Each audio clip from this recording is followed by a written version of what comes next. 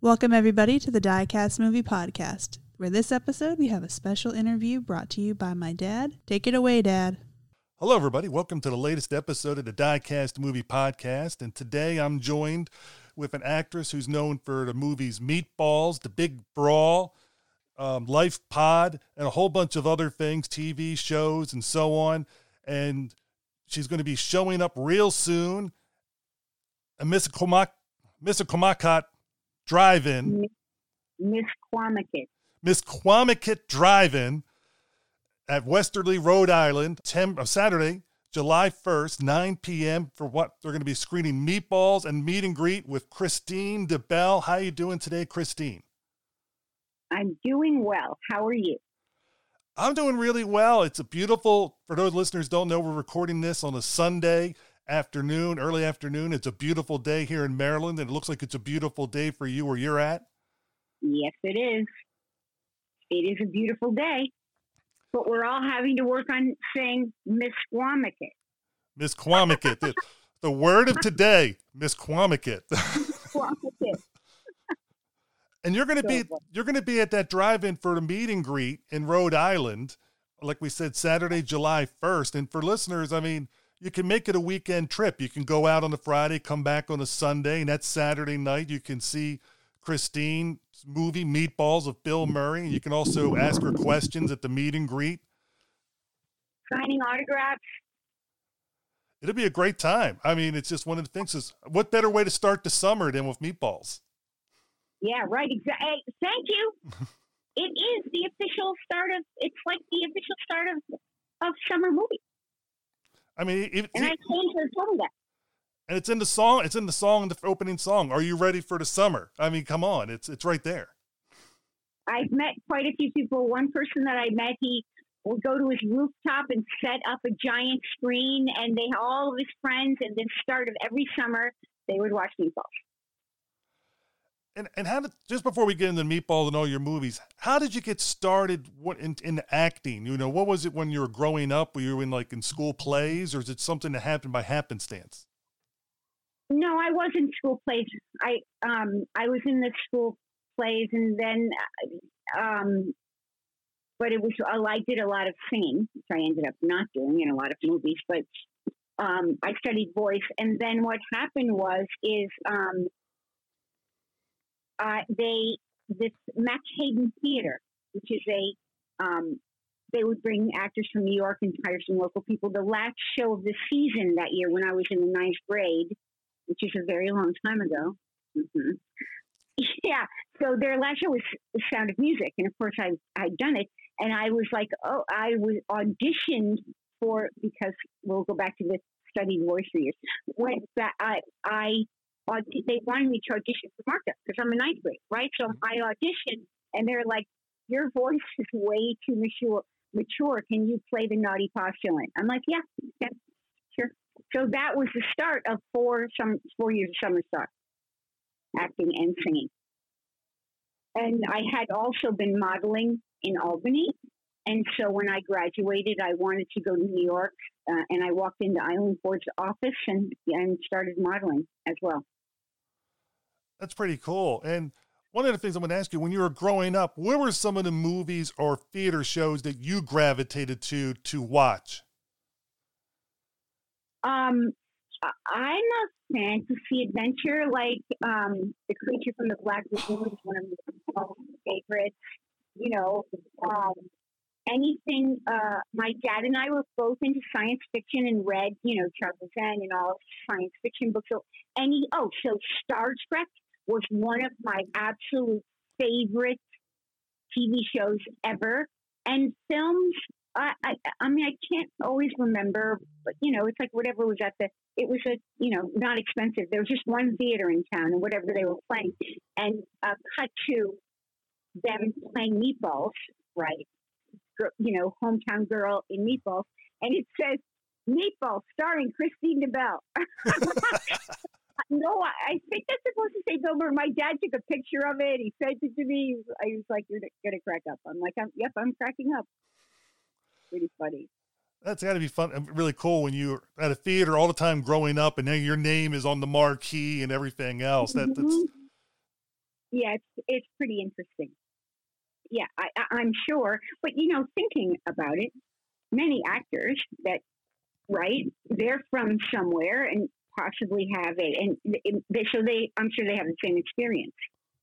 That's true. I mean, I know when I grew up in a little town called Edinburgh, Pennsylvania, for the first like early part of my childhood, there was a college there, and that college is known because Sharon Stone graduated from there. So it's like one of those things where people like latch on to like, here's somebody that it's a name and like, oh, they did this.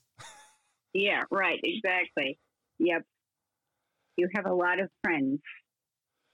And of course, I guess the modeling career led into your acting career for film and stuff like that.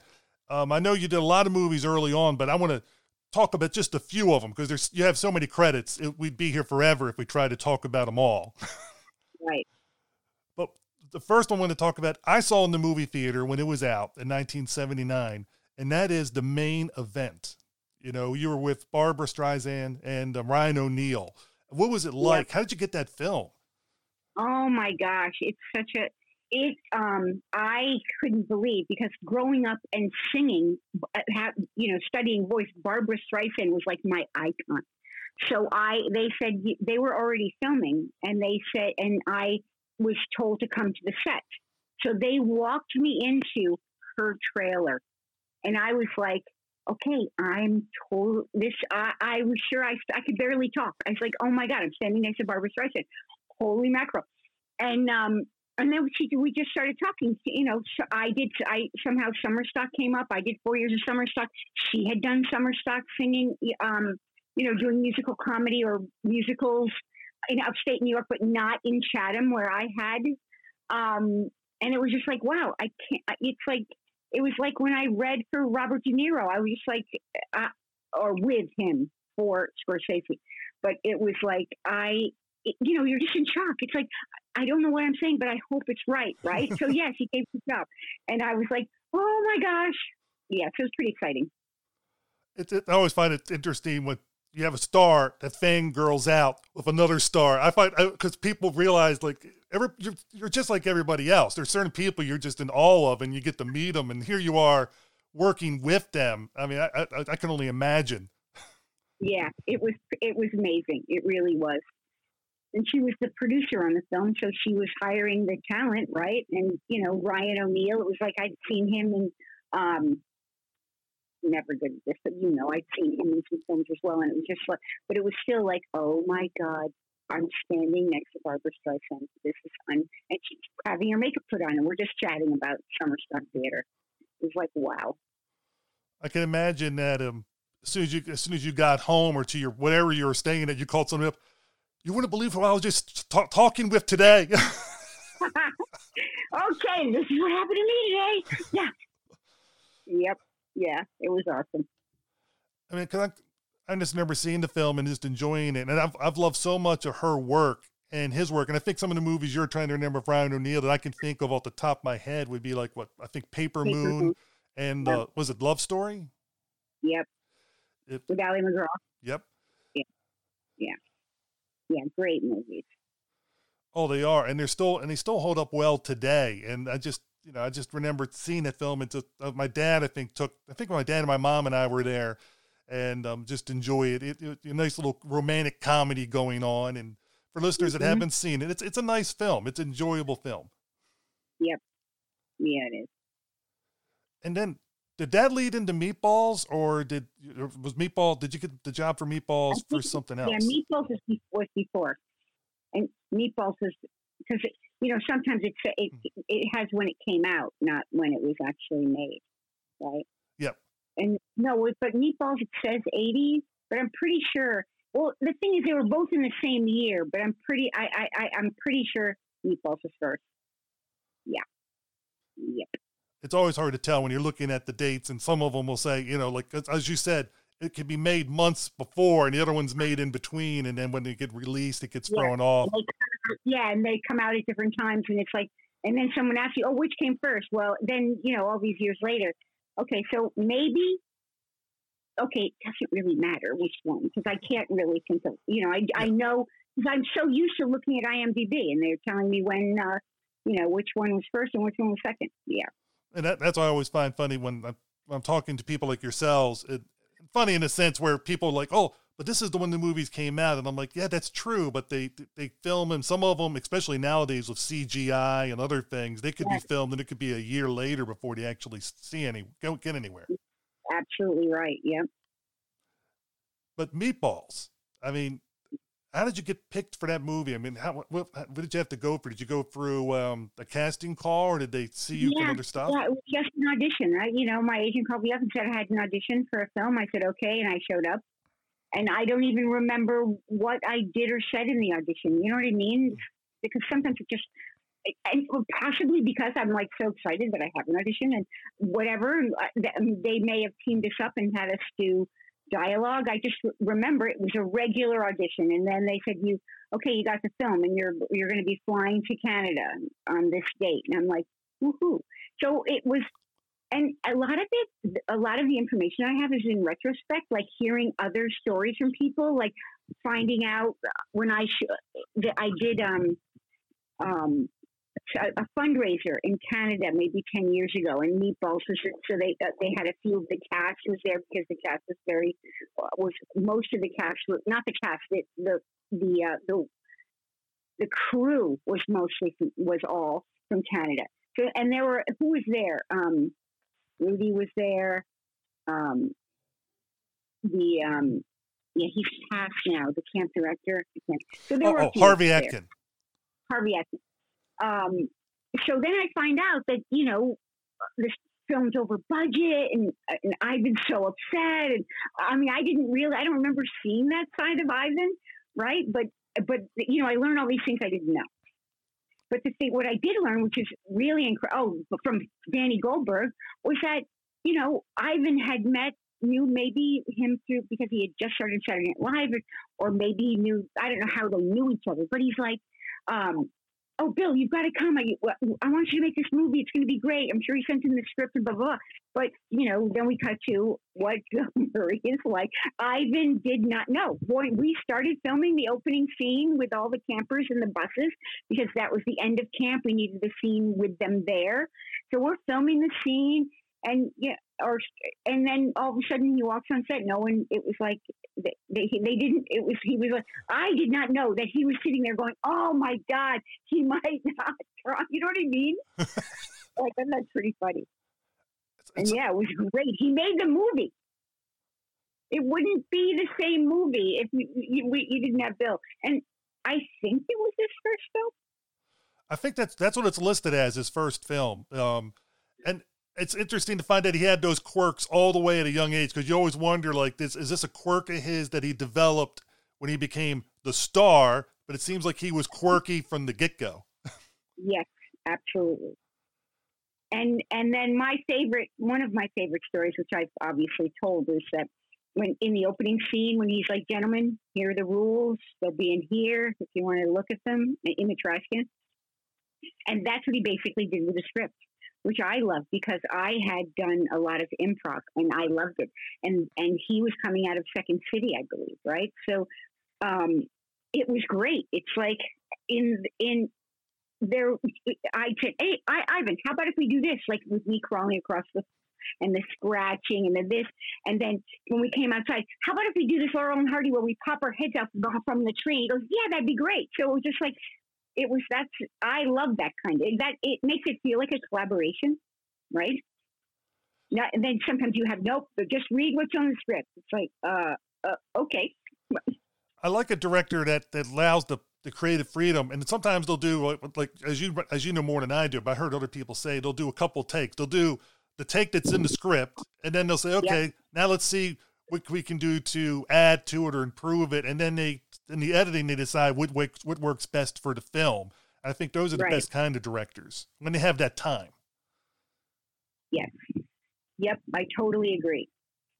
I'm not sure that the script was up to Bill. You know what I mean? It was just a script, but I mean, some of the basics were there, but it's just like Bill made that film. He just did.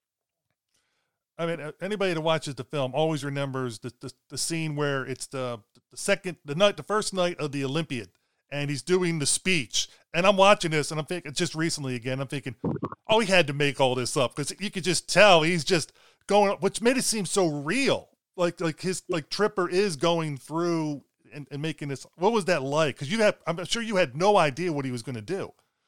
Oh yeah, no. And the thing was, is it's like, what script? It's like, number one, we didn't have any real, lines in there. So it was all Bill, and he just starts being Bill. It's like he's, on Saturday Night Live doing his stick. And it was just hilarious. I mean, you saw we were cracking up. I think if you look, there is not a scene with Bill in it that everyone isn't cracking up. Well, except maybe some of the Ruby stuff was very sweet. And I also heard that they added that later. They added a bunch of scenes because they realized that the relationship between Bill and Ruby was really what was going to carry the film.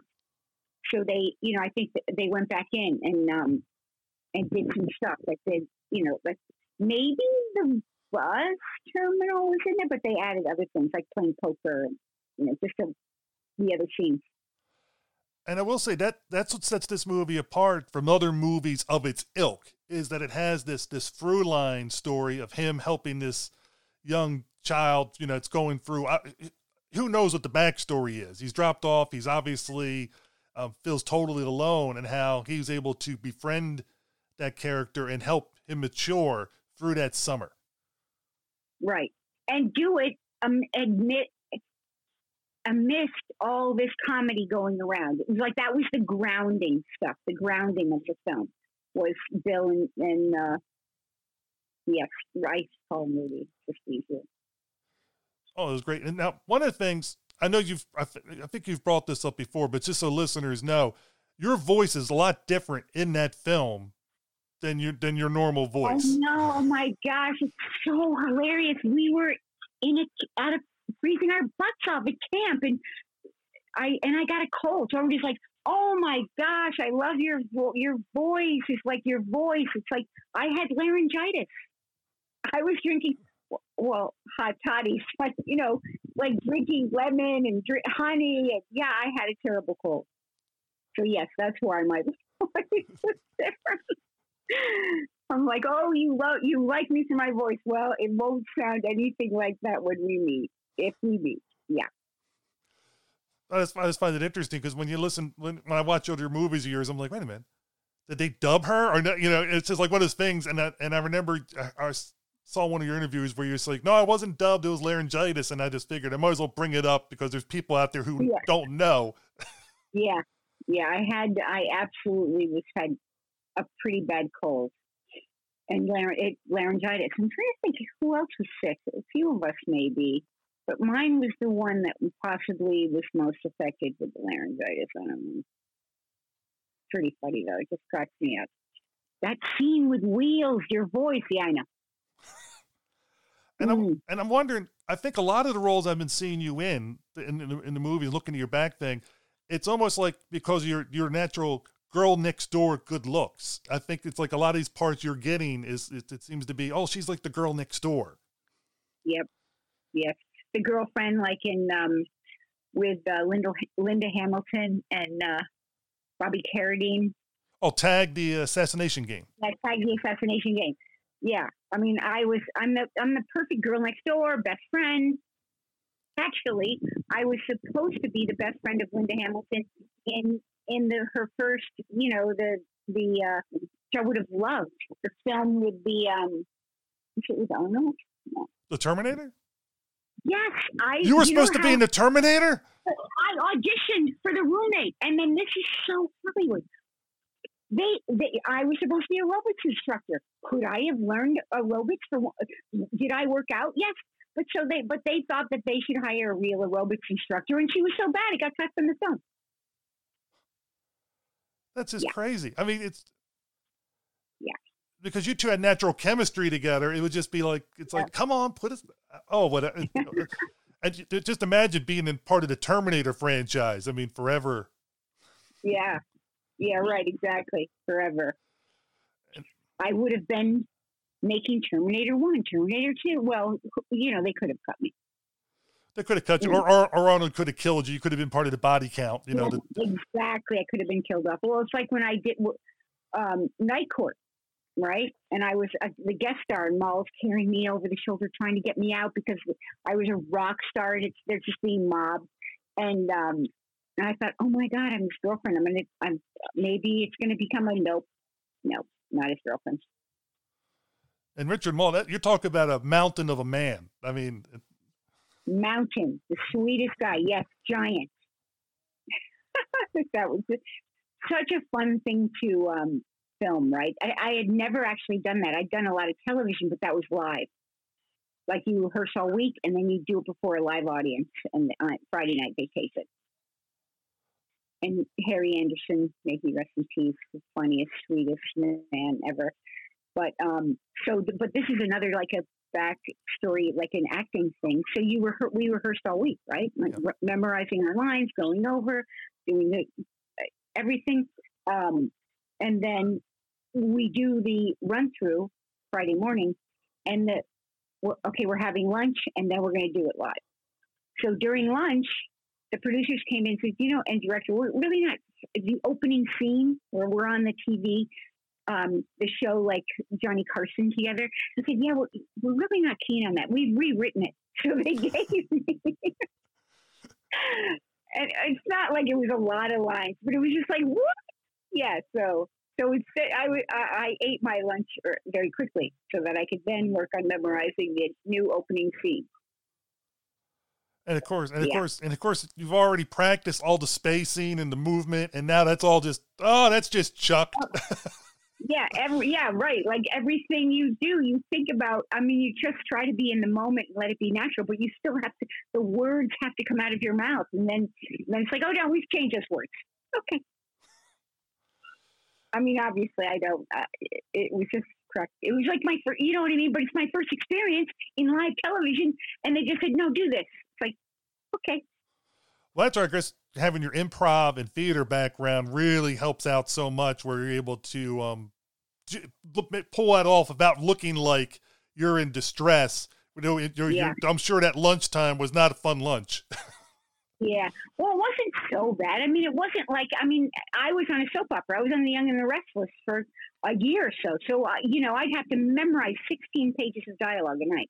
So I learned how to do that, right? I think that was after, too. No, maybe it was before. They put it at the bottom now, but I guess they do that with soap operas. But I think it was 82. Well, it's not like the memorization that was so hard. It's just the thought of like, we've changed this, because it's like you have your character and you have how you're going to feel, which is what you were talking about, and your reactions. And then but in a way, then it becomes more improvisational, and so thereby possibly better. True. But I'm giving you a lot of credit for your acting, because there's a lot of people that could be that way, and then they're not reacting to what the person's saying. They're thinking about what your next line is going to be. So by doing that in such a quick thing, you're able to still have the natural reaction to what their dialogue is saying. So you can say yours, where, you know what I mean? There are people, when you get those last minute changes, where they can come off a little more wooden in their performance, and you did not. Yeah. Well, but that's also sort of coming out of theater. And like you said, improvisation. But something that was very much like that was when I auditioned for, and the woman that got it was so great. She was that big, deep voiced woman. But De Niro and Scorsese, right? And which film was it? Well, there's so many. Yeah, well, I'll figure it later. But anyway, the opening scene is mini golf.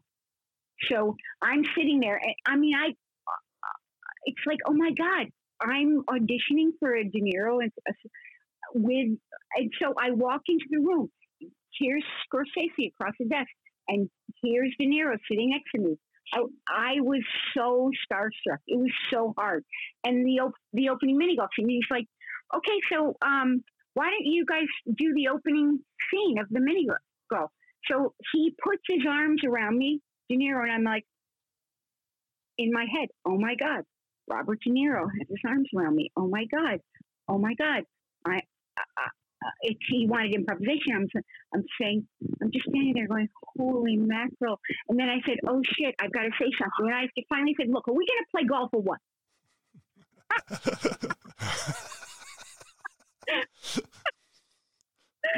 Needless to say, I mean, there was no, it's like, I didn't know what to say. Anyway, it was just the whole experience.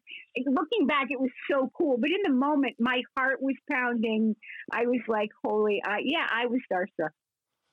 I can only imagine with being that close to De Niro. And then you have Martin Scorsese with those eyebrows watching you. You know, those intimidating. To me, it would be very intimidating. Usually, I pull up it wouldn't have helped though. But it's like sometimes I keep it on my phone just because it's like I can't, I get excited in the moment. I can't think of anything. Plus you know what that is? Do you have young listeners? So I can say it. I remember when my boys were little, it's a similar thing, right? And I'm sitting there crying, saying, I can't remember if I loaded the dishwasher or not, or if they're clean or dirty. And she said, honey, I'm going to get Alzheimer's like grandma. And she said, honey, that's not, my mom is hilarious. She said, honey, that is not Alzheimer's. Alzheimer's is not knowing what the dishwasher is for. She said, you're just having an incidence of CRS. And I said, what's CRS? And she said, can't remember shit.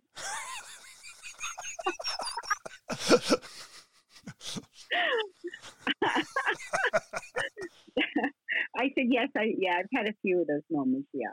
I think, I know I've had, and I think just about everybody listening to this, if they're being honest with themselves, has also. Yeah, we are. Yes, absolutely.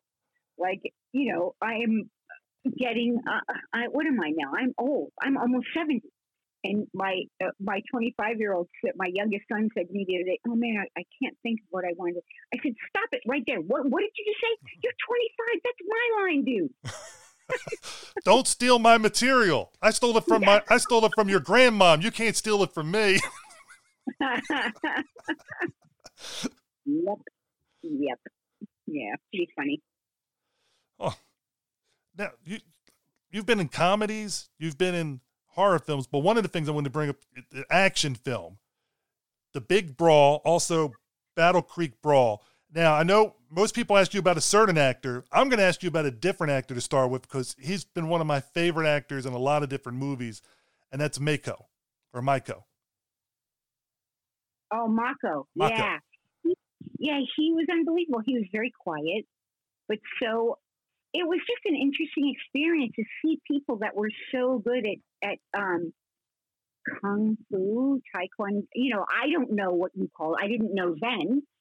And obviously I still don't know, but yeah, no, it was really cool. And, he does all of his stunts, Jackie. So it was, but Mako he was a very quiet, he knew his lines. He was very sweet. He was a really sweet man.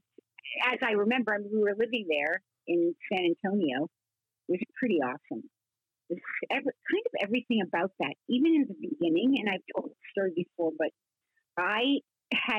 someone was driving me. I was a passenger in a friend's car, and he was in an accident I don't know who hit who, but I hit the windshield, so I had a scar, and they waited to film. It's like they could have recast that, they could. Raymond Chow, right? Robert Klaus. It was like, holy mackerel. I just was shocked. I thought that they would, go with a different actor. Nope, they waited. That, I know from what you're saying, that is so rare. Rare. Yeah, it is rare. Yeah, like you think that would happen like with a really big star. I don't know. And maybe there is a backstory I don't know about how they really needed more time. Like you said, a film gets made and then, 2 years later it comes out or whatever. Maybe they need, I have no idea. But also watching those guys being there and watching them, like that scene where they're doing all that stuff in the background. I'm just trying to think of, it was just unbelievable. It was crazy. But for me, most of my time was spent helping Jackie with his lines. That's what we did. We'd all have dinner. Oh, and then they teased me once. It was hilarious. They take me to this Chinese restaurant, and they're like, and I do not like spicy. I still don't. My family, my boys love spicy. So they said, here, try this. We dare you. This is very hot pepper. And I was young and stupid. And I said, sure, I'll try that. My mouth was on fire for a week. A week. It was like, oh my God. Yeah. Okay. So I still don't like, now possibly more I don't like. I'm like, oh, it's a little spicy. It's like, my son will say, I don't taste any spice. It's like, oh man, I think it's spicy. Yeah. So, and then, because what brought that on, the story is that we'd have dinner and then we'd go back to the hotel and sit and just run the lines and help him with his diction, trying to try it this way. Yeah. He's the sweetest person also. Now, everybody in that. I was going to say, I know he did his own stunts, and I remember rewatching it again not that long ago. And I know I'm not sure, there's shots where you see him in the opening area where he's way up on these beams and poles, and you're down in the car, so you're in the same shot. So I know you're seeing. Yeah. How was that? Yeah. I know you're acting, and you're acting all nonchalant, but inside, were you like, oh my God, is he going to fall? Like, I hope he's okay. Because it's rare you see an actor do that stuff. And Jackie Chan, of course, is known for doing his stunts. I mean, I can only imagine watching. Absolutely. He does this. Yeah. And the thing is that, I think I was speaking of the very famous guy that was first, Bruce Lee, but he wasn't a comedian. Jackie's a comedian. But I think for me, sitting there, it may not have been, even though it's the opening scene, it may not have been filmed first, because I don't remember being scared because I'd been watching them, do all this stuff. But yeah, it was just crazy looking up going, what? And the killer is inside. I'm like, I can't believe what this, what he can do. And I'm supposed to, it's like I'm knitting, right? Or whatever. I'm supposed to be very nonchalant. We've got to go. Hurry up. Yeah. Not a big deal. He's doing sit-ups from a beam way high up and you're just like, come on, we got it. We're going to be late. Yeah, we have a brunch.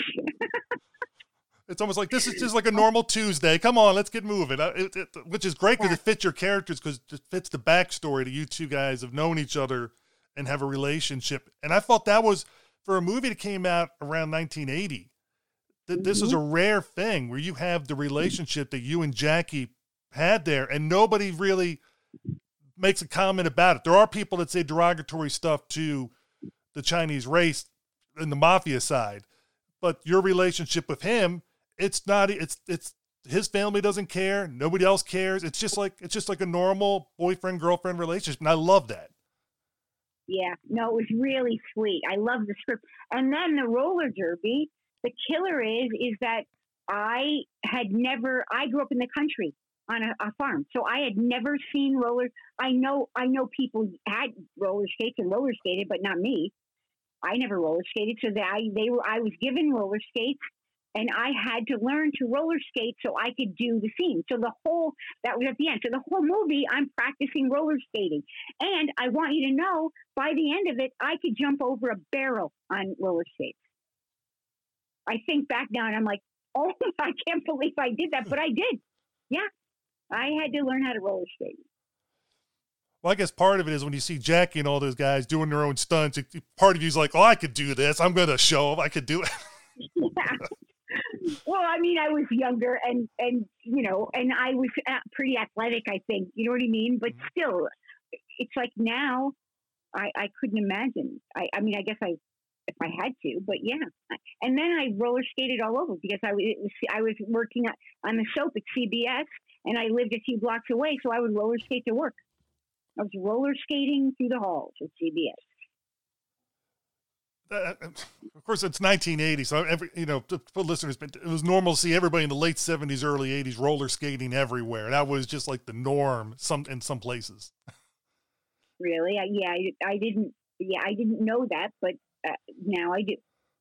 At least where I was. But of course, I'm a little younger, so I could be getting thrown off because, I was a teenager during that time, and so it's my perspective is going to be a little different.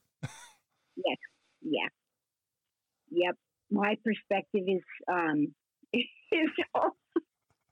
it's just like, I love saying, I've been saying this for 5 years. Hey, I'm going to be 70 soon. I'm almost 70. And my friends will be, you're not 70. So they'll call me and say, are you 70 yet? I'm like, shush. Just don't go with them. I'm almost 70. Oh my gosh. They said, you're not even close to that. You're like 62. I said, yeah, but I'm going to be 70 soon. And like, and I'm creeping towards it.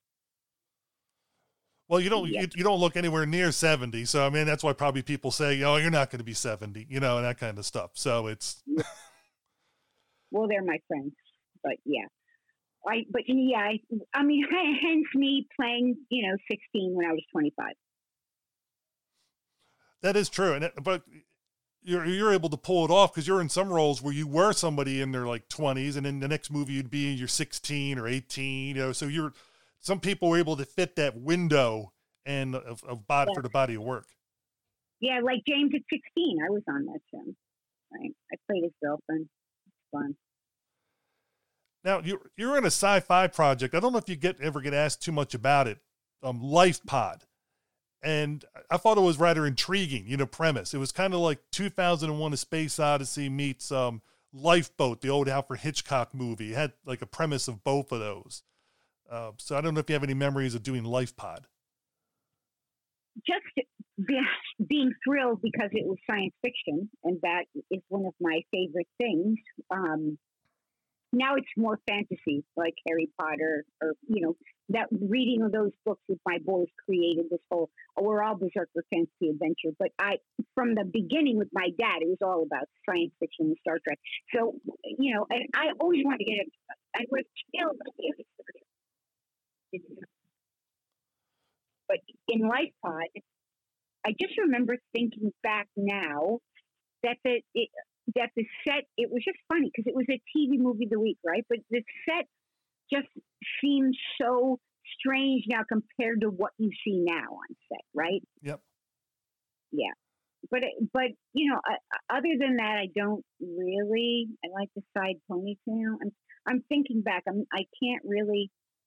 What year was that?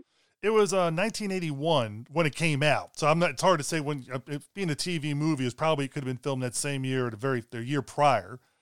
Yeah. You had I was going to ask you about like Carl Lumbly was in it and Joe Penny. Yeah. Yep. Joe Penny. Yeah. And I've seen Carl. You know what? This is an odd thing, right? But it happens. I don't really have a lot of memories from it. I know I worked with Joe. I know I worked with Carl. And I can see the set. And I can see a few scenes. But other than that, I don't. Like offset stuff, I don't. It's just weird. I don't know why. It happens. Well, no, because I can make up some funny stories if you'd like.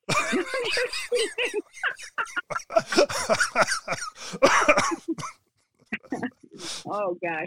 Yeah, sorry. I was kidding. I know, but I can just imagine people like, this is what happened. And then Carl Lumbly would be like, forever trying to say, no, those stories did not happen. She's just making it up. Well, she said you were going to say that. Yeah. Yeah. Oh, that's how crazy rumors get started. Yes, exactly. Carl would be like, really? Where was I when that? Yeah, I don't remember that. Mm-hmm. Well, people have remember different things. Okay, yeah. Exactly. Moving on. Yeah. Well, it just depends what you weren't in that scene, Carl. I was in that scene, Yeah. I don't know where you were when that happened. When I tripped and no. So you're going back to what you said, you and your dad had a love of science fiction and fantasy movies, and that you loved The Creature from the Black Lagoon and Star Trek. And obviously they're missing out on an opportunity here because they still got Star Trek material that's constantly being done by Paramount. They should be putting you in it. I mean, here you're like, I'll do anything. I can't make them though. It's like, what am I going to do? No one's calling me. If I had an audition, I would be there. But also think about it. Star Trek was about people from other planets. But I guess, if I'm from another planet, they can make me look like I'm from another planet. Yeah. But nope, they haven't called me yet. Is there anything you can do about that? Well, maybe people will listen to this and they'll put you in it. It's like, look, I'll even wear a red shirt. I don't care. Yeah, people won't even know it's me. They can just find out in the credits that I was the monster that was in the background of just put me in a science fiction. Yeah, maybe I should write a science fiction and see if I could get it sold, and it would be scary. Well, there you go. And I guess you could tie the two together. It could be a science fiction fantasy. You could put everything in, one little thing and go for it. Yep. Now, Yep. you took some time off from acting for a while, and I guess that was to raise your family. Yeah, my boys. Yeah, I have 4. Yeah, wow. I kept trying to have a girl. It just wouldn't happen. It's like, 2 boys and then another one, and that one was the pregnancy was totally different. So my friends are like, "Oh my gosh, you're having a girl this time." They gave me a shower, they gave me girl clothing, and it was another boy. So then incidence of female birth goes up with age. So I waited 8 years. I was well into my 40s, and he said, "Do you want to know what it is?" And I said, "Yeah, because if it's another boy, I'm going to need 8 months to 9 months." And he said, "Yeah, it's a boy." I'm like, "Okay, yeah, I'm never just not meant to have a girl."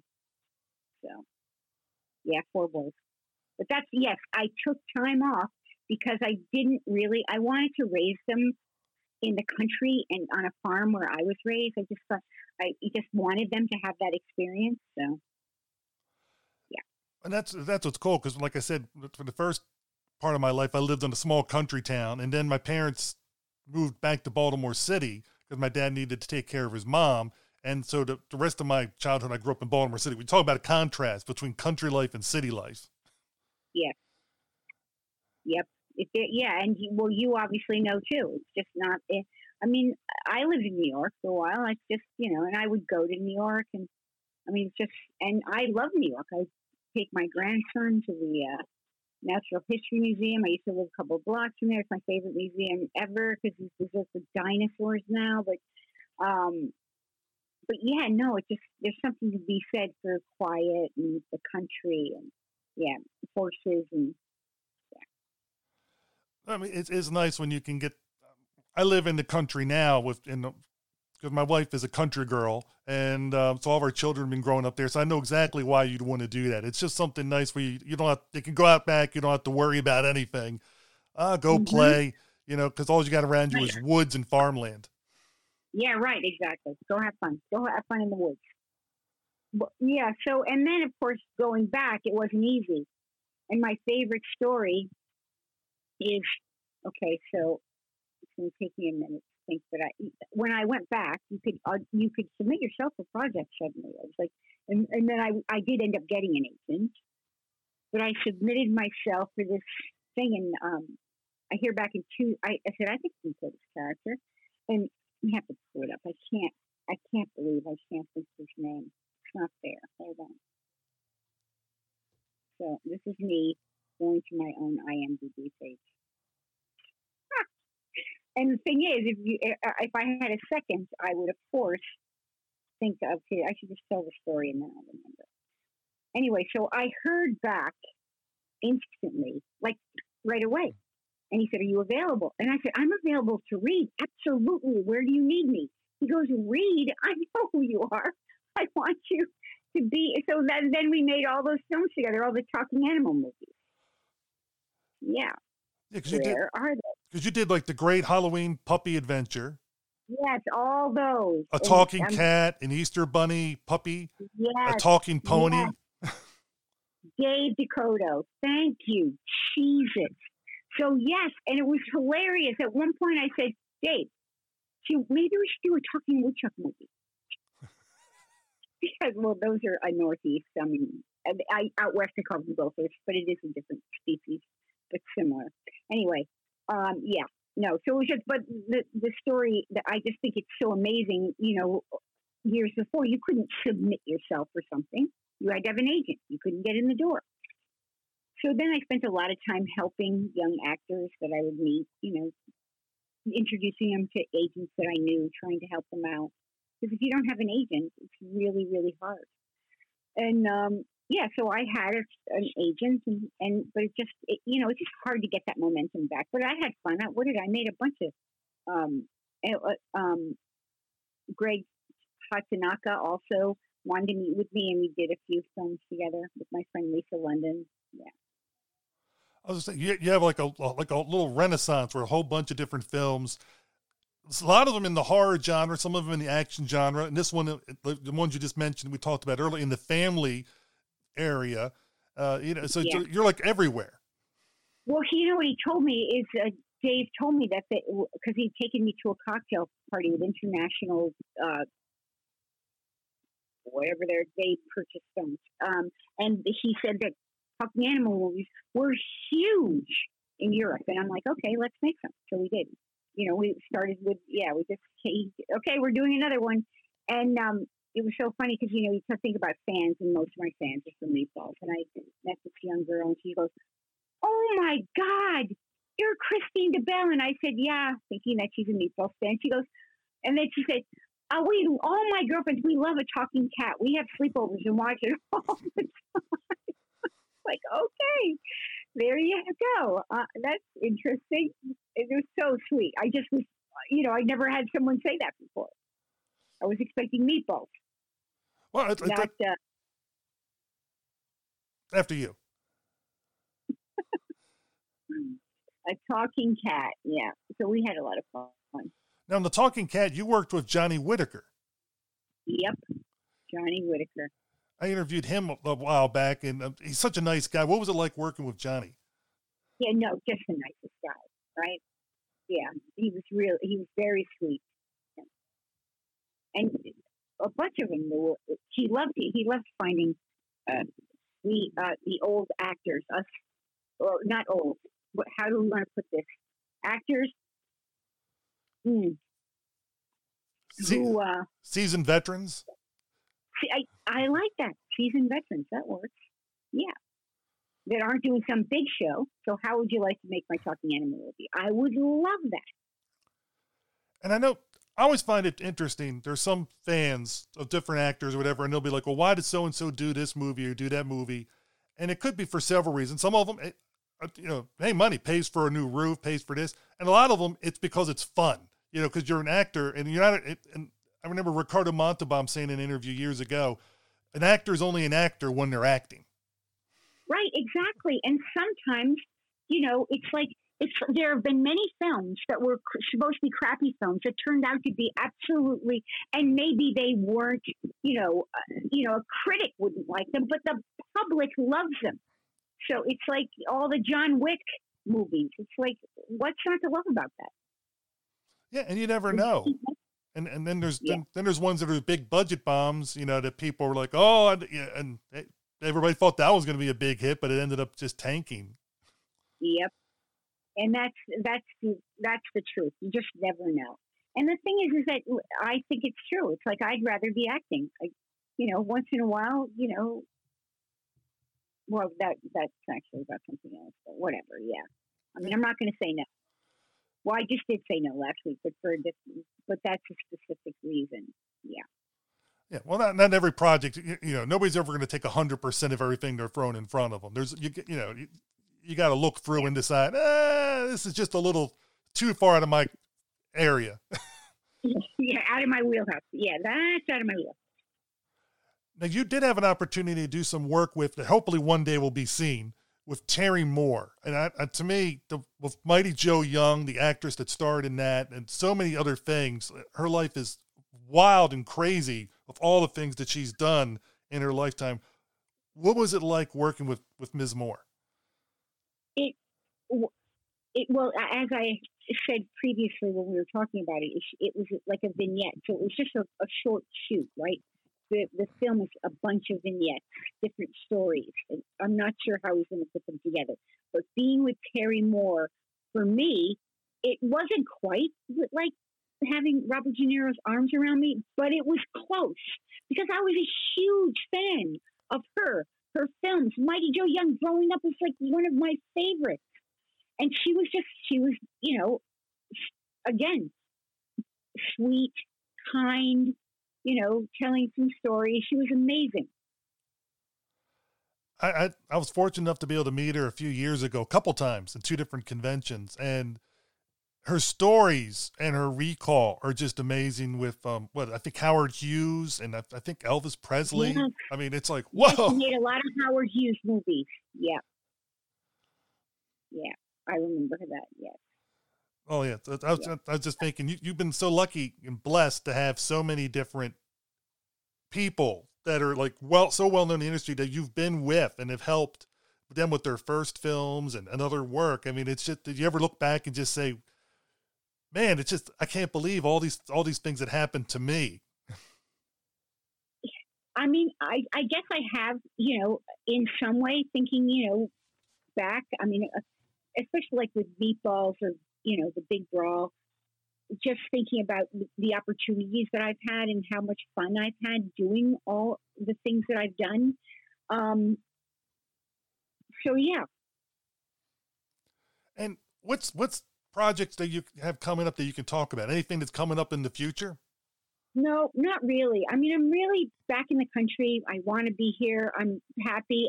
But if one of my friends calls, my son has a script he's writing and he wants me to play something in it. So it's like, if someone wants me to, make a movie, I will. But I don't want to be in the grind anymore. Just, it's not that it's a grind. I mean, you have an agent, you get a call. I don't know. I just would prefer to be here.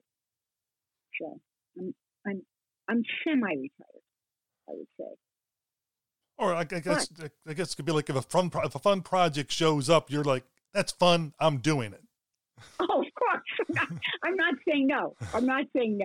Right. But I'm not out there actively looking. I'm not auditioning. But if someone says, oh my gosh, who'd be perfect for this is Kristine DeBell. Hey, give me a call.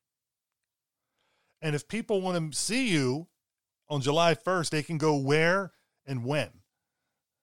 I am going to be at the Mesquamicut Drive-In in Westerly, Rhode Island on July 1st. And I can't wait. It's going to, because we tried to do this last summer, as I may have told you, and it rained. And some people had come for so we chatted. I signed free autographs because they drove all that way to not be able to see the film. But so hopefully I did look at long term. Not that that means anything, because actually today was supposed to be beautiful, and it's not as beautiful as it could be. So we'll see. But yes, rain or shine, I will be there July 1st in Rhode Island. And listeners, you can make a weekend of it. You can go out there on a Friday, come back on a Sunday, and you what you have Saturday night. So you can enjoy the area and have fun. And it's lovely. I did that exact thing. I went in on Friday evening. Saturday, I was on the beach. They have beautiful beaches there. Yep. They have lovely restaurants. I had a lot of fun. Then I left Sunday. I did that. I made a weekend out of it. It was great. Well, there we go. So, and what better way to have in your weekend than to get to meet Kristine and watch Meatballs and have that fun time?